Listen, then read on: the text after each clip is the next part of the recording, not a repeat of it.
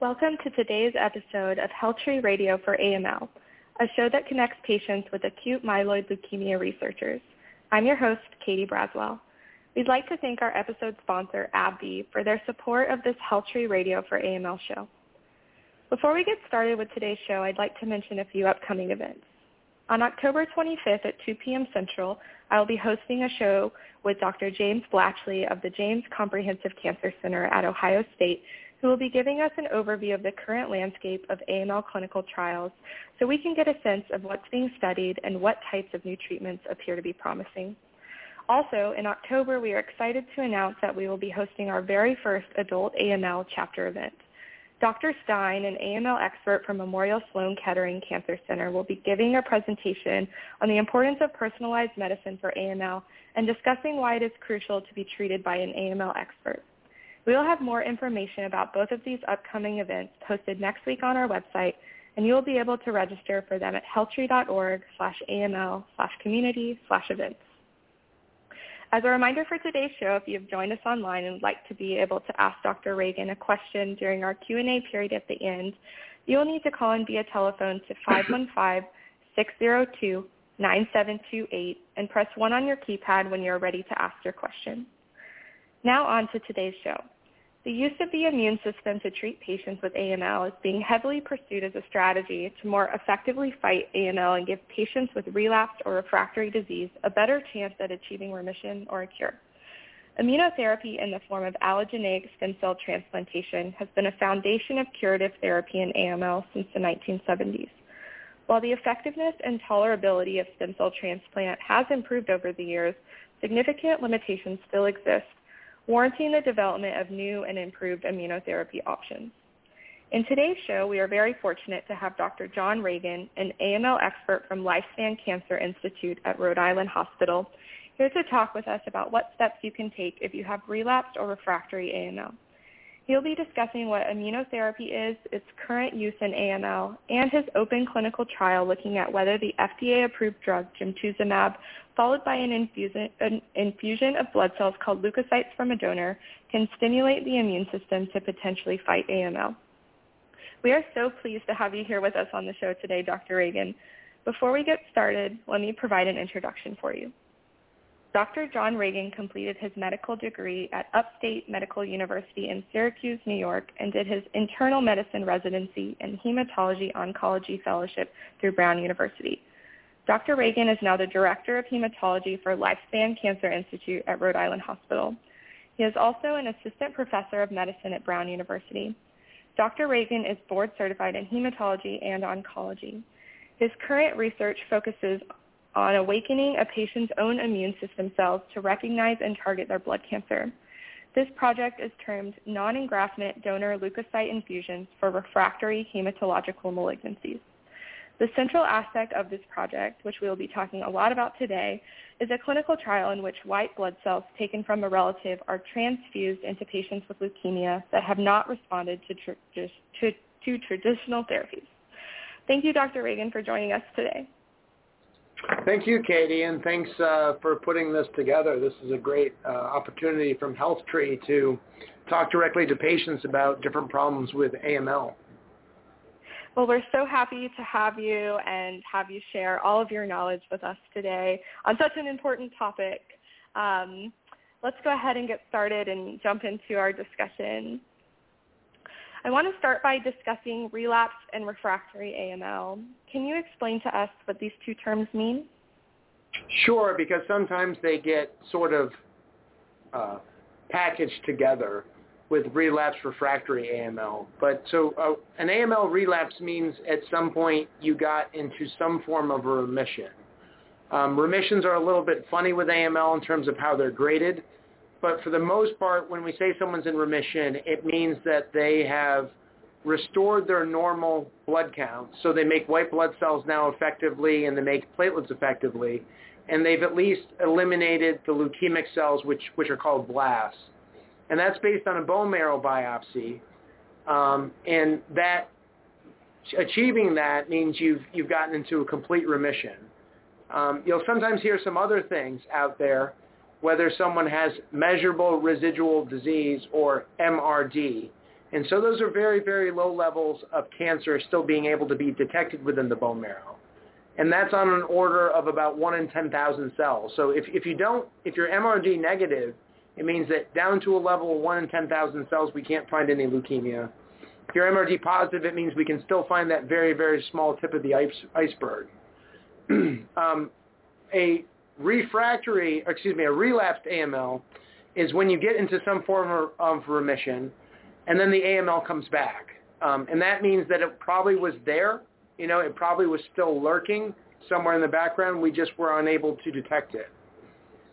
Refractory AML, on the other hand, means that your AML was never in remission to begin with. So those are patients that are initially diagnosed, they're treated, and unfortunately we're not able to get them into some form of remission. That's great that you broke those two apart because, yes, they do get lumped together a lot, and obviously they're different terms. So relapse and refractory disease happens all too often in AML. Can you talk about some of the reasons or maybe even theories as to why AML treatment doesn't always work for people? Sure.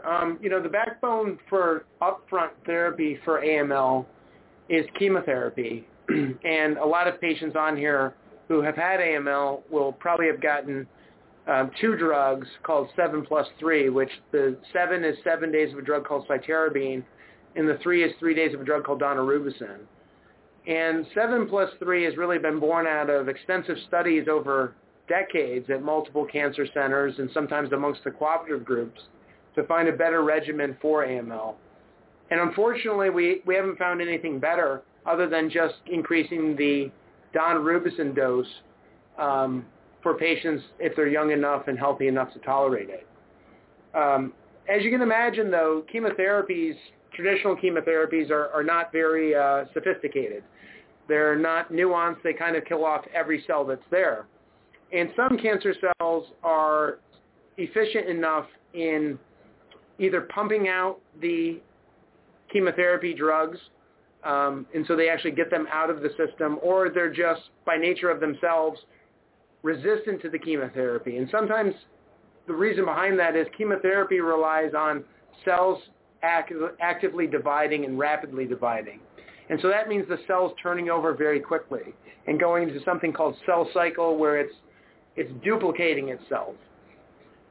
If the cell, though, is this word we use called quiescent, which means it's kind of resting, it's kind of slumbering but still around, it's harder for chemotherapy cells to kill it off.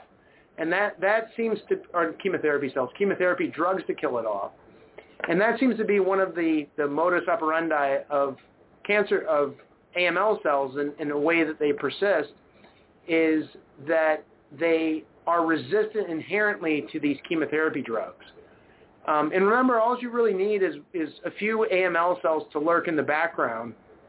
And so what happens is you might kill off the AML you see, but also AML, by and large, is a heterogeneous type of cancer. And by heterogeneous, I mean that there might be multiple clones of the AML lurking in the background, so that while one clone might be dominant initially, and that might be sensitive to chemotherapy, one of those smaller clones that's there, once the dominant clone gets knocked off, one of those smaller clones rises up and results in the relapse. So the traditional chemotherapeutic drugs don't always lead to curative intent with AML, and that's a big thing that happens, especially in patients over 60, that inherently a lot of their cancer is resistant to AML. The other thing you have to think about, too, is if we're mostly using chemotherapy for these patients, as we get older, it becomes inherently more difficult to tolerate chemotherapy. And when it becomes inherently more difficult to tolerate chemotherapy, you can't get as high of doses of chemotherapy. So a high-dose chemotherapy that might work for somebody might be intolerable for somebody else because of either age or other medical conditions that they might have.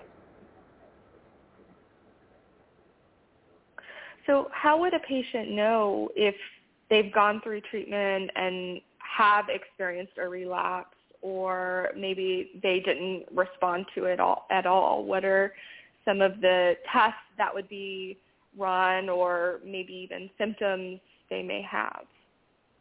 So the easiest symptoms is always to remember what did you initially present with. And if you feel like those symptoms are coming back, that should at least, heighten the suspicion for some sort of relapse. The other thing that you can always look at, though, is the goal of treatment in AML is to restore normal blood counts. And chiefly the way you can monitor that is by how many red cell transfusions and how many platelet transfusions you require. And for the most part with treatments of AML, the first thing you'll see come back or the first thing you'll see normalize are your platelet counts. And so the first thing you notice is that you just need less platelet transfusions and then to the point where you need no platelet transfusions. So whereas when you were diagnosed your platelets might have been 6,000, now they've gone back to normal in the 180 or 220 or somewhere in that range. So they've gone back over to normal ranges, 180,000, 220,000. Normal platelets about generally 150,000 to 400,000. So that's the first thing you'll see is those cell counts come back. So the platelets come back first, and then your white blood cells will come back second. Red cells do come back last for the most part. The other thing that you'll notice is you generally feel better. So when those blood counts do recover, the fatigue will go away. The shortness of breath will go away. The risk of infections generally goes away also. When our white blood cells are very low, like they often are with an initial diagnosis of AML or with the treatment of AML, we are very prone to developing infections, and those are spontaneous infections, no problem. So by and large, those issues will all go away.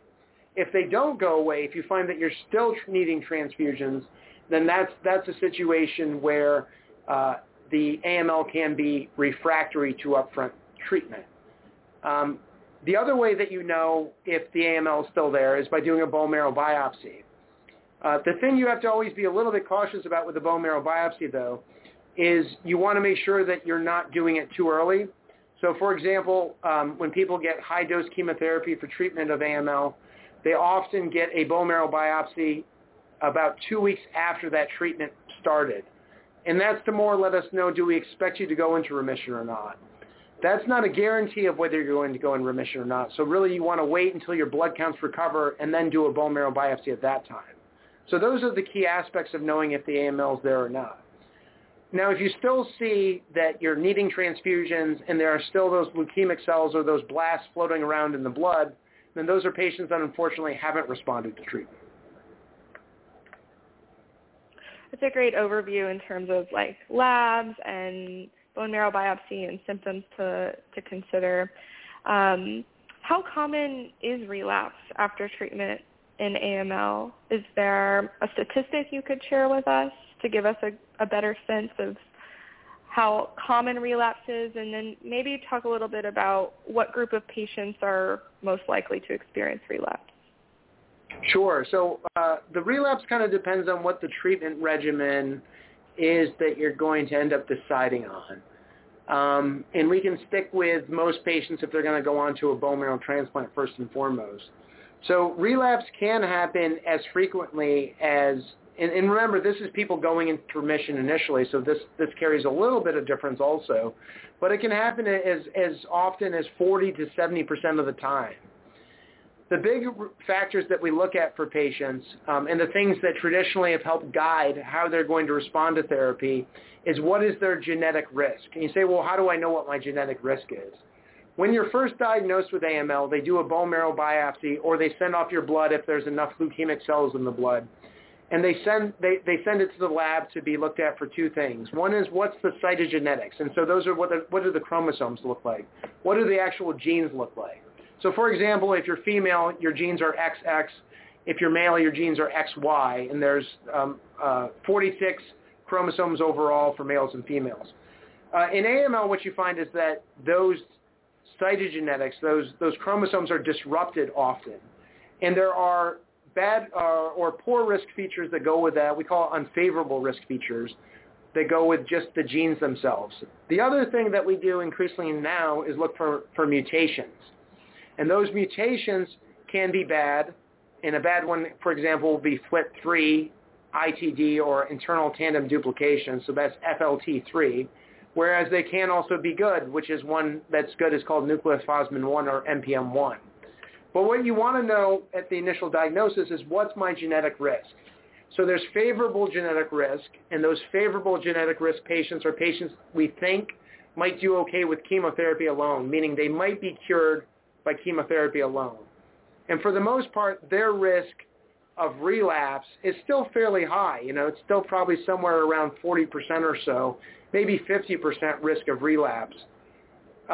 People who are intermediate risk, which falls in between favorable and unfavorable, have a risk of relapse that might be even as high as 60%, even with a transplant. And then the lowest is patients that fall into the unfavorable risk classifications.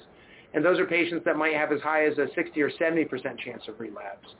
So those are things that you all want to take into consider initially at diagnosis, whether you think that the chemotherapy alone will be enough and whether someone has to go on to a bone marrow transplant. So with these statistics in mind and being quite high for certain risk categories for people, is it important to talk about the potential of relapse up front and maybe create a plan more proactively for if that were to occur? Does that generally happen in clinic discussions? So traditionally it's not. It is starting to enter to the mainstream a little bit more, and that's because we can detect at lower levels when we expect relapse to happen. And as I mentioned before, we talked briefly about measurable residual disease. And so that's a process by which you can do tests on the bone marrow and look at that very, very low level, that 1 in 10,000 level. Because we know if you still have that small level of positivity, you will relapse at some point. If you do not, though, then there's a potential that you might be cured much earlier. And what we're starting to do now is talk to patients about, okay, we can still see a small level there. We need to give you this medication now. Or we don't see any small level there. We don't need to give you this medication. Or we don't need to do this bone marrow transplant.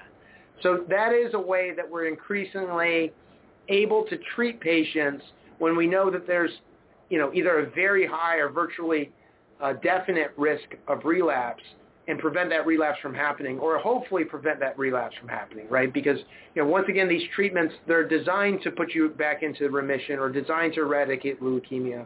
Unfortunately, they don't always do that. Mm-hmm. So is MRD testing being used as standard of care? Like that should be happening with every patient with AML? I think so. I think we're really starting to get there now. A lot of centers don't do the MRD testing themselves, but there are national centers that do. And it's easy to send out for. We actually send out our samples here. So it's not a problem. It takes a little bit of time to get those samples back, but usually you get the results back within about a week or so. So it is still, it's very useful to me to know if it's there or if it's not there. We're learning stuff still, though. We're learning more information on this. We know that it's bad if there is that very small level, that MRD positive. We know that's generally bad. We're getting better, or we're starting to do studies to figure out, can we intervene on that and prevent that from happening? So that's still hanging out there a little bit. But it's certainly, I would say, a standard of care in terms of knowing if people are in remission or not. And we're starting to really design studies based on the presence or absence of MRD. Okay. So what are some suggestions or words of advice you have for patients who have relapsed when they're trying to determine their next steps? Yep, so that's a great question. And I mentioned before a little bit about that genetic risk and different mutations that might be present. And we do have some drugs that are available now, and these are FDA-approved drugs for specific mutations that are out there. So one thing I would say is if you didn't have the mutations at baseline, it's possible that those, remember I said before that you have the dominant clone, then you have subclones. It might be that the mutation was there, it was just a subclone at diagnosis, and now it's the dominant clone when you relapse. So the first thing that you always want to do when somebody relapses is always take full account of what is their leukemia doing right now. So what is it? Is it the same leukemia that was there before? Is it a different leukemia? Does it have a different mutational profile? And is there a drug that maybe would help target it? Now, just because there's a drug that targets it doesn't mean you're going to respond to that drug, but it gives you another treatment option. So that's an important thing to know right off the bat. So you want to make sure, okay, I've relapsed now. Do I know everything there is to know about the leukemia? Have I repeated a bone marrow biopsy? Have I reevaluated that genetic risk? And you want to have all that information in first so that you know what options you have in terms of therapy moving forward.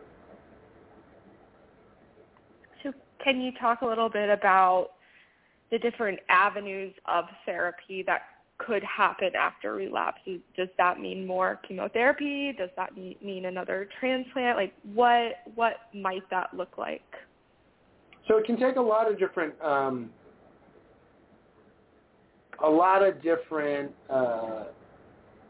pathways here. So the first is always, how's the patient doing? How are they feeling?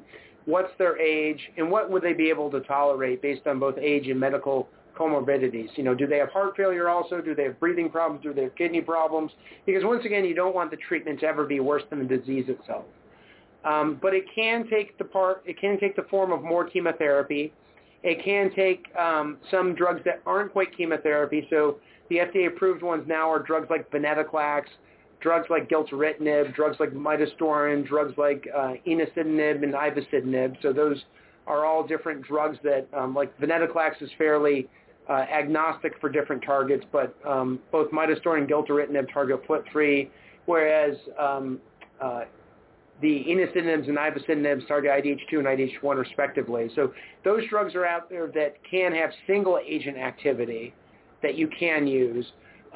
If you haven't, and generally speaking, if you've got something before, it's probably less of a chance that that specific regimen is going to work again. So if you got intensive chemotherapy before, you might get a different form of intensive chemotherapy.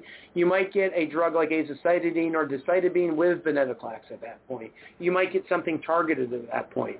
If you got the azacitidine or decitabine venetoclax up front, which is an increasingly popular option for our older patients, then you might be getting a drug that's more targeted later on, or even low-dose cytarabine and another drug called Glastigib, which is also FDA approved.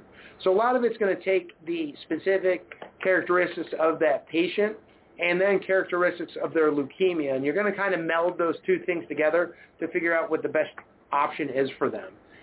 Typically, you'll only go on to a second bone marrow transplant if you had one before, if you get back into a remission again. There are sometimes cases, and I have a patient right now, where we attempted to cure them with chemotherapy alone, and then unfortunately the cancer has come back, so now they're going for their first transplant evaluation. So that's another thing too. And you know, the other part to it is, can you go to transplant right away? Well, you probably can, especially if you're only in that MRD positive state where we caught the leukemia again, meaning that the leukemia hasn't really fully manifested itself. But you could probably just go to that transplant again. And once again, that's talking to your physicians, both your leukemia physician and your transplant physician, or if they're the same person, they need to talk to themselves. Yeah. So let's get a little bit more specific and talk about immunotherapy. So can you give us an overview of what immunotherapy is and why it seems to be a promising area of research for AML? So immunotherapy is the whole idea that you're taking the immune system somehow and that you're using that immune system to kill off cancer. So the widest, the longest tenured immunotherapy that's out there is allogeneic stem cell transplant. So an allogeneic is a transplant from somebody else. An autologous transplant is your own blood. An allogeneic transplant, the major therapeutic effect of an allogeneic stem cell transplant, or allo transplant for short, is that graft versus leukemia effect. And that's the idea that the cells that you get from somebody else actually serve as surveillance, and they kill off any residual tumor cells. And we found this out over the years of bone marrow transplants. So interestingly, if you ever go to the Baseball Hall of Fame in Cooperstown, the first transplants were also done in Cooperstown, New York. And they were done by E. Donald Thomas, who's considered the father of transplant. And these were done in the 1950s, and they didn't work out so well, and so they went back to the drawing board to figure out how to do this. What they initially thought, or the way the transplant was initially developed, was to give high doses of chemotherapy or radiation, because it was thought that the chemo or the radiation is going to cure all the cancer. And then because we've killed off all the blood cells, though, the blood cells aren't going to come back. We have to give them from somebody else. So that's the idea, that you'd have a donor for the transplant. And they thought that initially, even when they first started doing transplants. And then interestingly, in the 1980s, they found that patients who had a little bit of graft versus host disease, so this wasn't graft versus host disease that was life-threatening, but those patients that had a little bit like a rash or maybe some dry eyes or something like that. Those are the patients that did better long-term and their leukemia didn't come back. And that's when they started to figure out, oh, this really seems to be that the donor cells are circulating around and killing off any of those residual leukemia cells. And so we've kind of been chasing that for all these years ever since. Immunotherapy has really become a hot topic in all of cancer biology because of the effects you've seen probably with lung cancers now and melanomas and kidney cancers and those sorts of things. But it's really always been there for acute myeloid leukemia. And then more recently, there was some nice data that came out at last year's American Society of Hematology meeting for a drug called magrolimumab, which is a drug that basically blocks these don't eat me signals. So there's all cells to prevent these macrophages, which are these professional cells that go and gobble up different cells from eating you. They have this molecule that this receptor that they put out. And what the drug does is it blocks that and shuts it off, so then you can use your macrophages to gobble things up. So that's a form of immunotherapy. So, and that's really where a lot of my interest sort of came from, and interest in this is, we've had this immunotherapy that's worked for so long for AML. Are there ways that we can actually pull the levers on the immune system to get the patient's own cancer to recognize, their own blood cells to recognize and attack the cancer? And probably more recently, you've seen a lot of the effects of these chimeric antigen receptor modified T cells or CAR T cells that have come out that have been so successful with acute lymphocytic leukemia and the lymphomas. So immunotherapy is obviously not a new term or a new area of study. And I'm curious your thoughts on, do you feel like in other blood cancers, immunotherapy has been more effective than AML? Are we kind of a bit behind here, or do you feel like we're making pretty good progress? I don't think it's been more effective in the long term just because of how effective bone marrow transplant, that allo stem cell transplant is as a curative measure for AML. I do think AML is a little bit behind more so with the newer therapies. And for that, I'm talking about things like CAR T cells. There are also different drugs that we give quite a bit in the clinic called bispecific antibodies. And so what those are antibodies that both bind to a tumor cell and then get your own T cells, which are immune system cells. It binds to those cells as well, and it actually brings your immune system cell, that T cell, close to the cancer cell, and it stimulates it to kill off the cancer cell. So those bispecific antibodies are being used increasingly in acute lymphocytic leukemia and in lymphomas. And they're actually FDA approved with acute lymphocytic leukemias and probably will become approved pretty soon with lymphomas, and that's using your own immune system to recognize and attack the cancer. You might have also seen the immune checkpoint inhibitors that are used for Hodgkin lymphoma. And Hodgkin lymphoma is a type of lymphoma that really suppresses the immune system quite a bit, and that those drugs work in Hodgkin lymphoma. So I think we've fallen behind a little bit. It's not through lack of effort, though, because they've tried some of these other drugs and they just haven't quite worked out all that well yet. And the other problem is that AML by itself, when you think about AML, most of the targets on AML cells also are targets on normal cells. So that's just something we have to be a little bit careful about. So can you give us some background information on your specific trial? And I'd like for you to take us through the evolution of the project. I think it's been something you've been working on for many years, so I'm excited to hear about that. Yeah, so the whole I owe a lot of this to my mentor. His name's Peter Quisenberry, and he's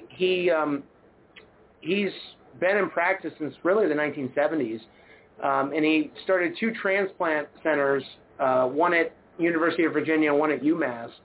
And while he was at UMass, they were very, very interested in giving donor cells but not giving high doses of chemotherapy.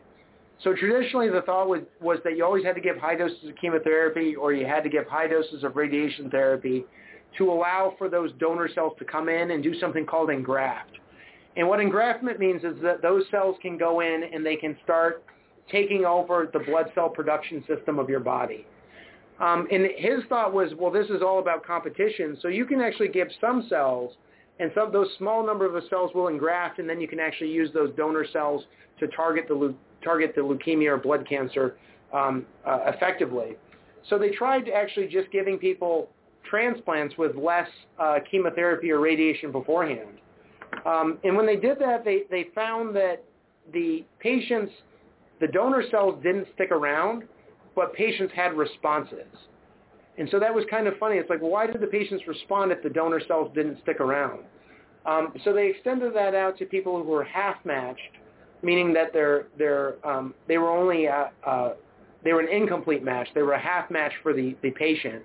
And they gave those cells to them and found that patients, once again, those donor cells didn't stick around, but some patients had some responses, and some of those responses were actually pretty good.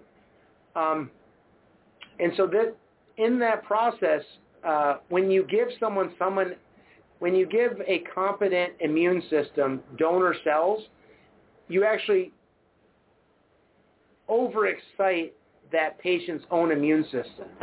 So one of the most potent stimulators of your own immune system is to actually see white blood cells from somebody else.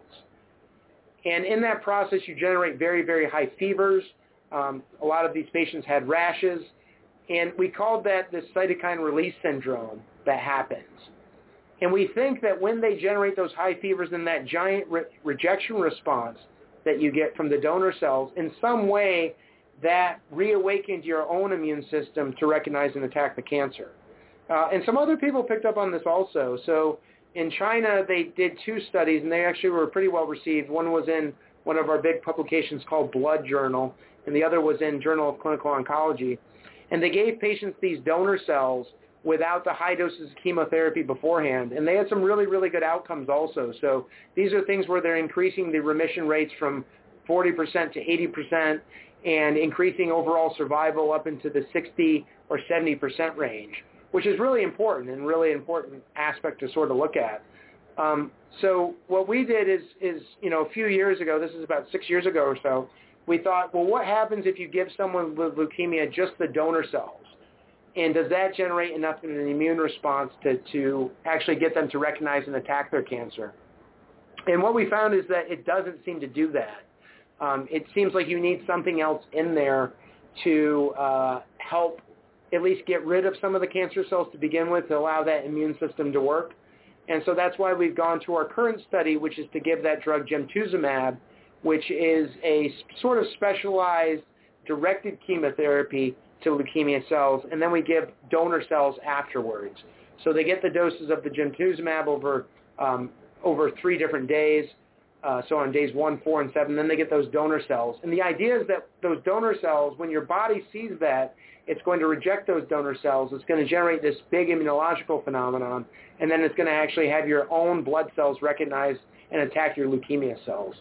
So we're real excited about this program and are still working on getting patients treated on it. Yeah, it's super interesting to think about. Who would you say is the ideal candidate for this trial?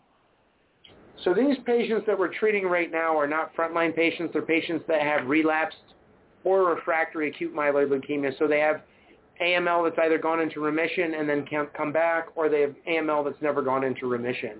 And really, it's any of those patients who then have a donor. And whenever you do a study like this, you have to talk to the FDA and things they'll let you do and things they won't let you do. And the FDA has required that they have to have a first or second degree donor who's willing to donate their white blood cells for this treatment. And so that, first or second degree donor is a son or a daughter or a parent or a nephew or niece or even aunt or uncle, or all the different sort of donors we can take for these patients to give them these treatments. So that's really all you have to have. And then you have to have adequate heart and kidney function and that type of stuff. So those are some things also. But generally speaking, if you can walk into the doctor's office and you have a family member who's willing to donate white blood cells and you have relapsed or refractory AML, then you can go on this study. Interesting. So, and the trial's is it only being done with you at Rhode Island, or are there other sites? Yeah, it's just available for us here in Providence, Rhode Island, at Rhode Island Hospital Lifespan Cancer Institute. Okay. Let's talk a little bit more about donor leukocyte infusion. can you walk us through the process of what receiving that entails? And two, I want to clarify for people who are listening who might maybe start Googling, are donor leukocyte infusions and donor lymphocyte infusions referring to the same thing? That's a good question, and they pretty much are. So when we've changed it to leukocyte infusions because we know we're giving them white blood cells, and we base it on the lymphocyte number. We just don't know what the putative cell is, and so all we know is we're just labeling all we're giving them. But that's also what they'll generally be doing when you're getting a donor lymphocyte infusion also. So remember, like I said before, we can go back a little bit. So one of the main curative measures of AML is to get that bone marrow transplant, that allogeneic stem cell or bone marrow. And stem cell and bone marrow, they're slightly different, but for simplicity, let's just keep them as the same. So that transplant is the curative measure for AML. The problem with transplant is that not everybody who gets AML can have a transplant. And often patients that are over 75 years of age are not candidates for transplant. And so to get that transplant initially, you have to sort of be fit enough and young enough to be able to get it. Now, if your leukemia comes back, those are the patients that in general are the candidates for a donor lymphocyte infusion. And donor lymphocyte infusion is what your doctor is going to call it because that's what it historically has been designated as, and that's really based on their CD3 number that they collect from your donor. But in those instances, if you have AML, you got a transplant, and they find that your blood counts are off or they're just doing monitoring, that they have standard monitoring for your leukemia, and they find that your cancers come back, they will probably talk to you about doing a donor lymphocyte infusion. And the idea of that donor lymphocyte infusion is it will help your graft, it will help those donor cells recognize and attack your cancer.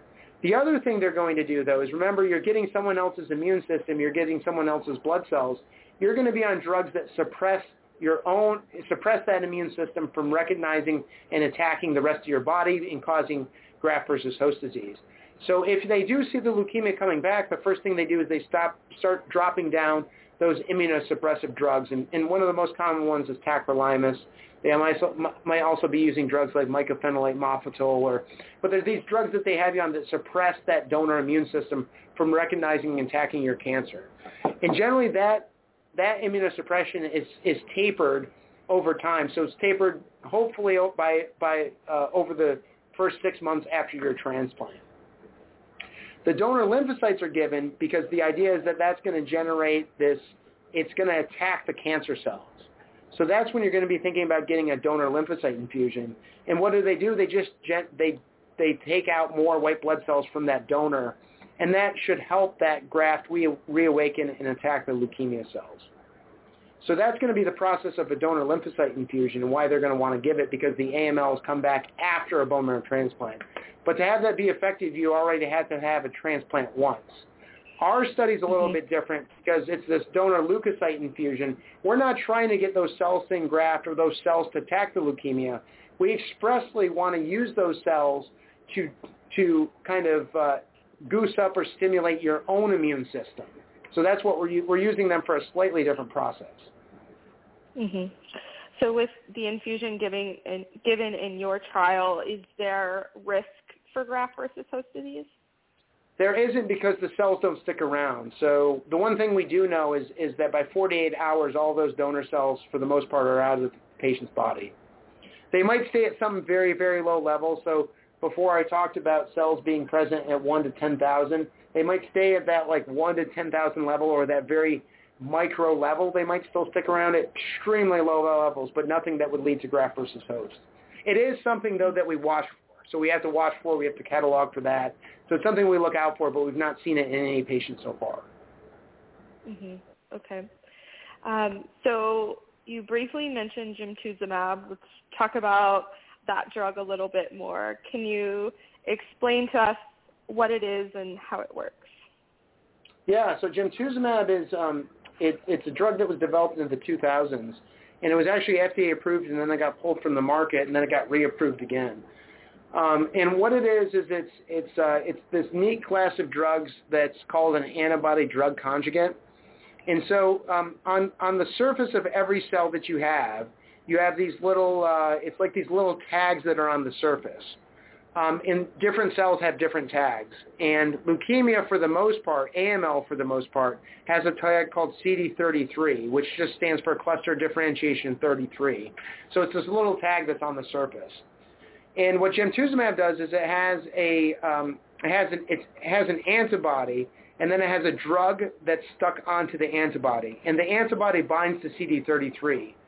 The drug is this class of drug called a microtubule inhibitor, which is a classic chemotherapy type of drug. So what happens is that the drug attaches to the leukemia cell and binds to that cell and gets brought in, and so it delivers the chemotherapy directly to that cell. They thought initially this would be a boon. This was a new kind of way to figure out how to deliver the chemotherapy to leukemia patients, and that it would fix all leukemias. It doesn't quite do that.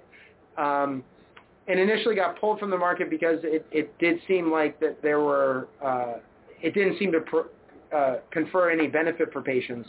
But they looked back and found that there's subsets of patients that it does seem to confer benefit and seems to confer a very good benefit.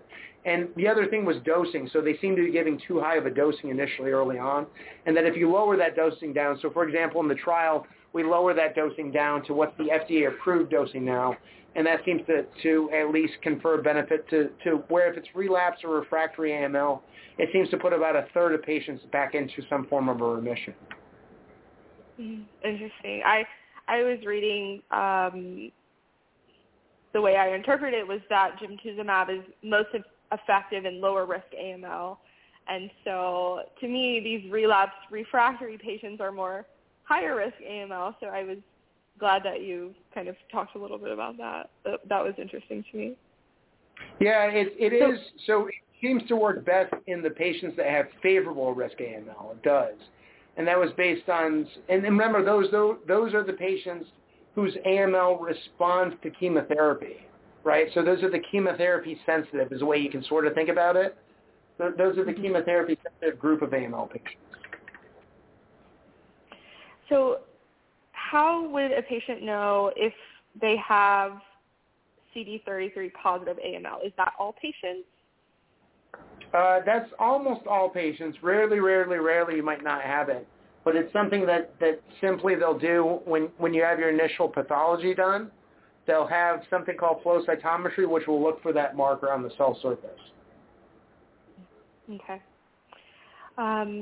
So how far away, in your opinion, are we from seeing immunotherapy as part of standard of care for AML treatment?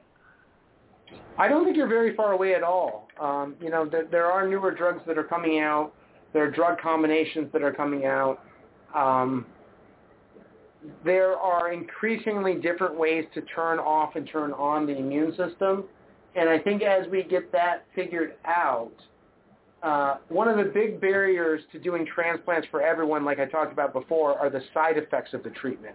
The high doses of chemotherapy you have to give somebody to get the bone marrow transplant to engraft or to work. The other part is that risk of graft versus host disease, right? And with these different immunotherapy treatments, you're lowering that, you're not having risk of graft versus host. Now, certainly you can have other autoimmune conditions crop up, which can be managed, but you also aren't having to give the high doses of chemotherapy anymore. So something that we know works is putting in that new immune system that doesn't get blocked by the cancer are now, I think you'll see these drugs develop, and it might not be all of these drugs, but I think it will be some of them. And I think, like we talked about before, that drug magrolimumab, that anti-CD47 is, I think, something you're going to see really soon come out to show to be effective for patients with AML. I hope it does. It's got certainly all the initial earlier phase clinical trials that are pointing towards that.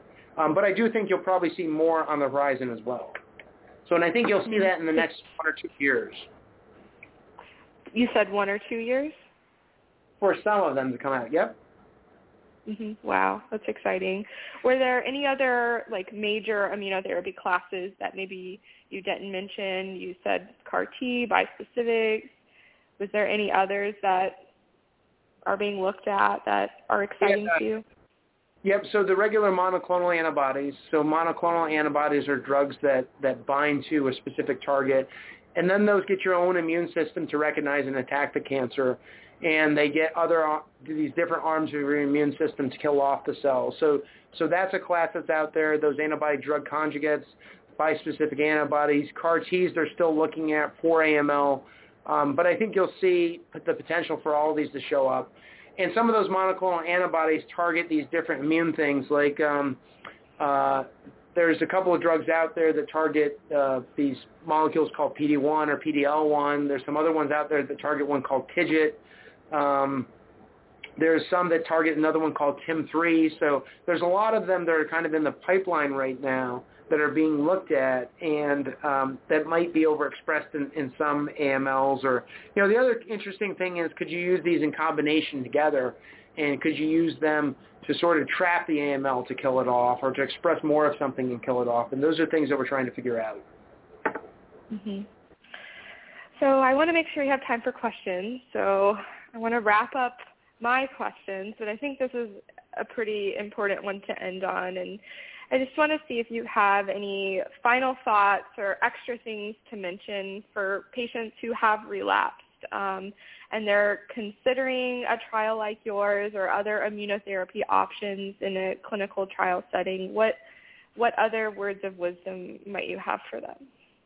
So, I think one of the big things is always you want to go in realistic, and, clinical trials are great, but you also want to know, well, what's the potential benefit and what are the side effects or things you always want to know. You also want to know what your options would be off of study. The only real path forward in the treatment of AML, though, is to have more clinical trials. And I think I saw on your website, Katie, or we'd mentioned this before, that only a fraction of patients with AML actually end up going on clinical trials. So one of the ways that childhood ALL, childhood acute lymphocytic leukemia, has gotten so much better at being treated is that, most of those patients do go on study. So they do learn better ways of treatment. And I think we have to do better ways of getting people on studies and making it easier for them to get on studies. So it's not that it's the patient's fault, it's just that we don't have the studies open appropriately for them to get on studies effectively and easily and safely too, because that's a big thing that we want to know as well. So, and those are things that we're working on throughout the U.S. with these different cooperative groups working together to try to get more targeted studies out that kind of keep people on pathways and allow them to get treatments. That's great to hear that there's an initiative on increasing accessibility to these trials. We've noticed that too as a foundation, and we have done somewhat of our first iteration of a clinical trial finder tool for AML patients. We want to work to help patients simplify the trial finding process, because there are so many trials out there. It's overwhelming to know which may be appropriate for you personally.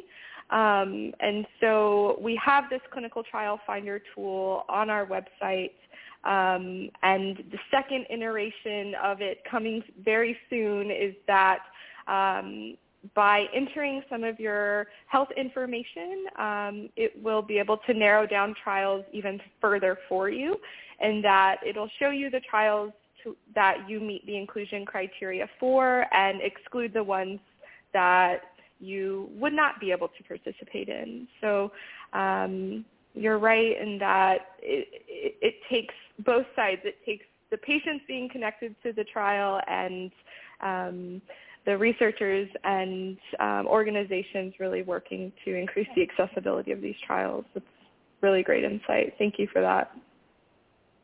Yeah, definitely. I think that's one of the keys. Yes, absolutely. I'd like to open it up now for caller questions.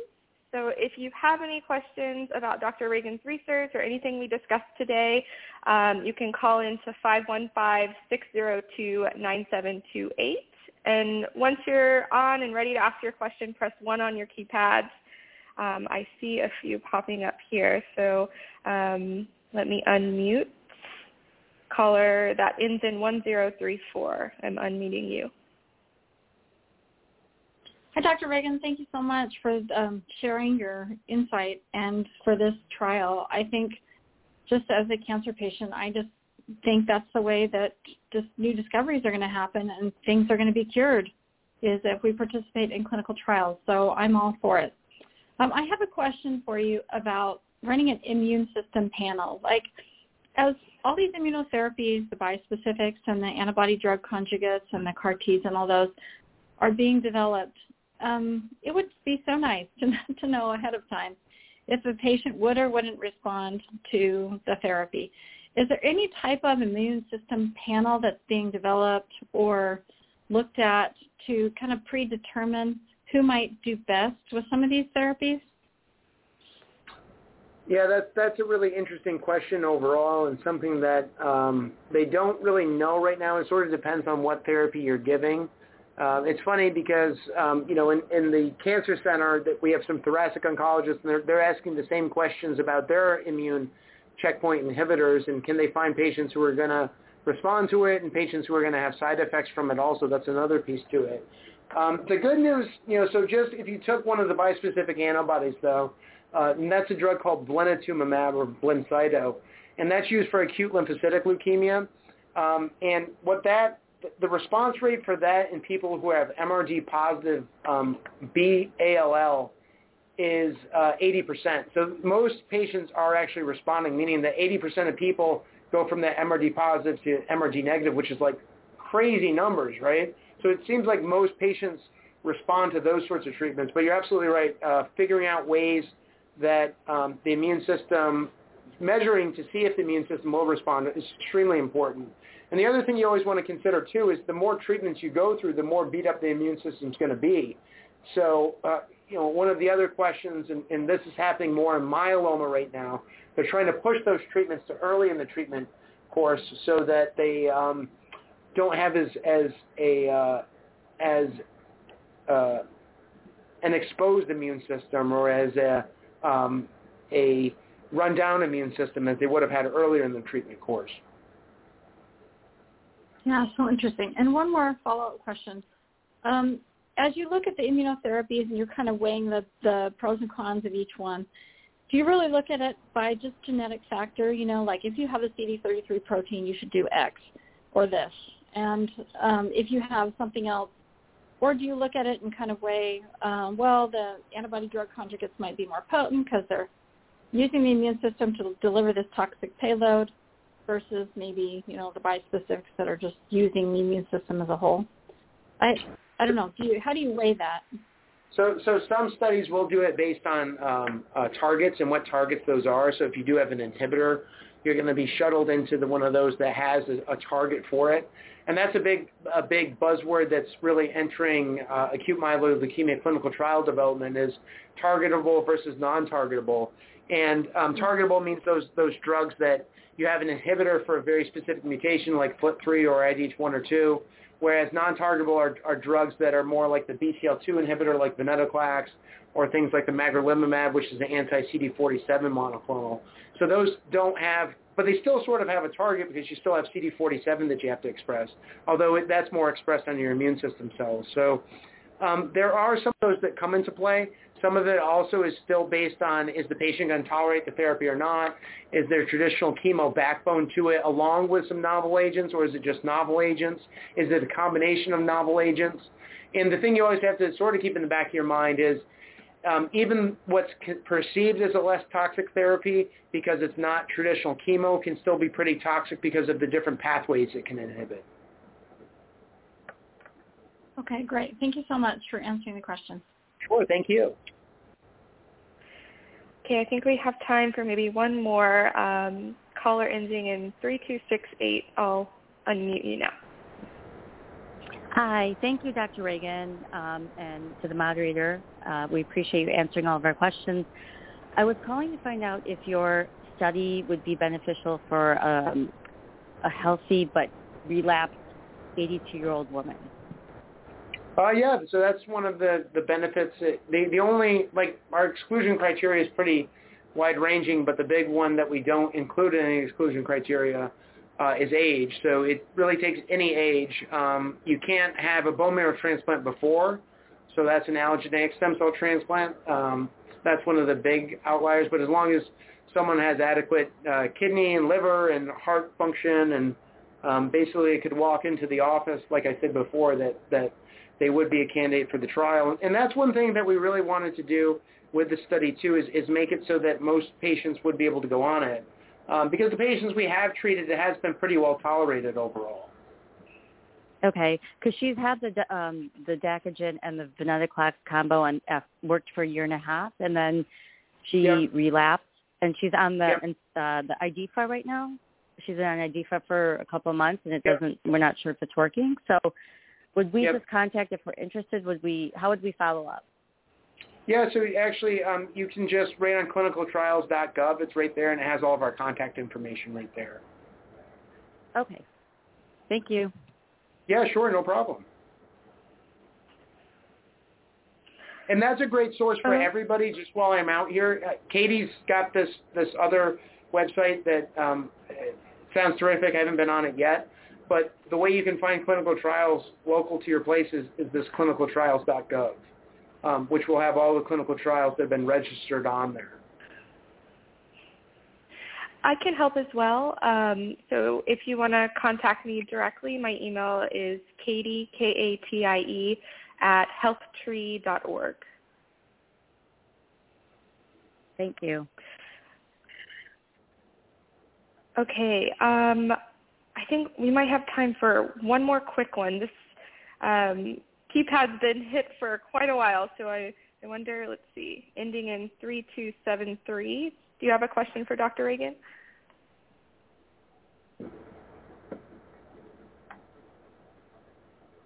No? Okay. So that's all the time we have for caller questions. Thank you so much, Dr. Reagan, for joining us today and letting us know that there's so much progress being made on the treatment of AML, especially for those with relapsed or refractory disease. We wish you all the best in your continued great work. Oh, thanks a lot, Katie, and thanks to everyone for being on, and especially if you're a caregiver or a patient afflicted with AML, we are working to try to make treatments better and to try to make the whole experience better. But thank you for all your patience so far. You've given us such great insight. I've learned a ton, and I know everybody else has too. So we really appreciate your time. No problem. Take care.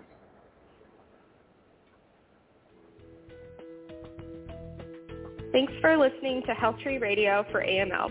Join us next time to learn more about what's happening in AML research and what it means for you.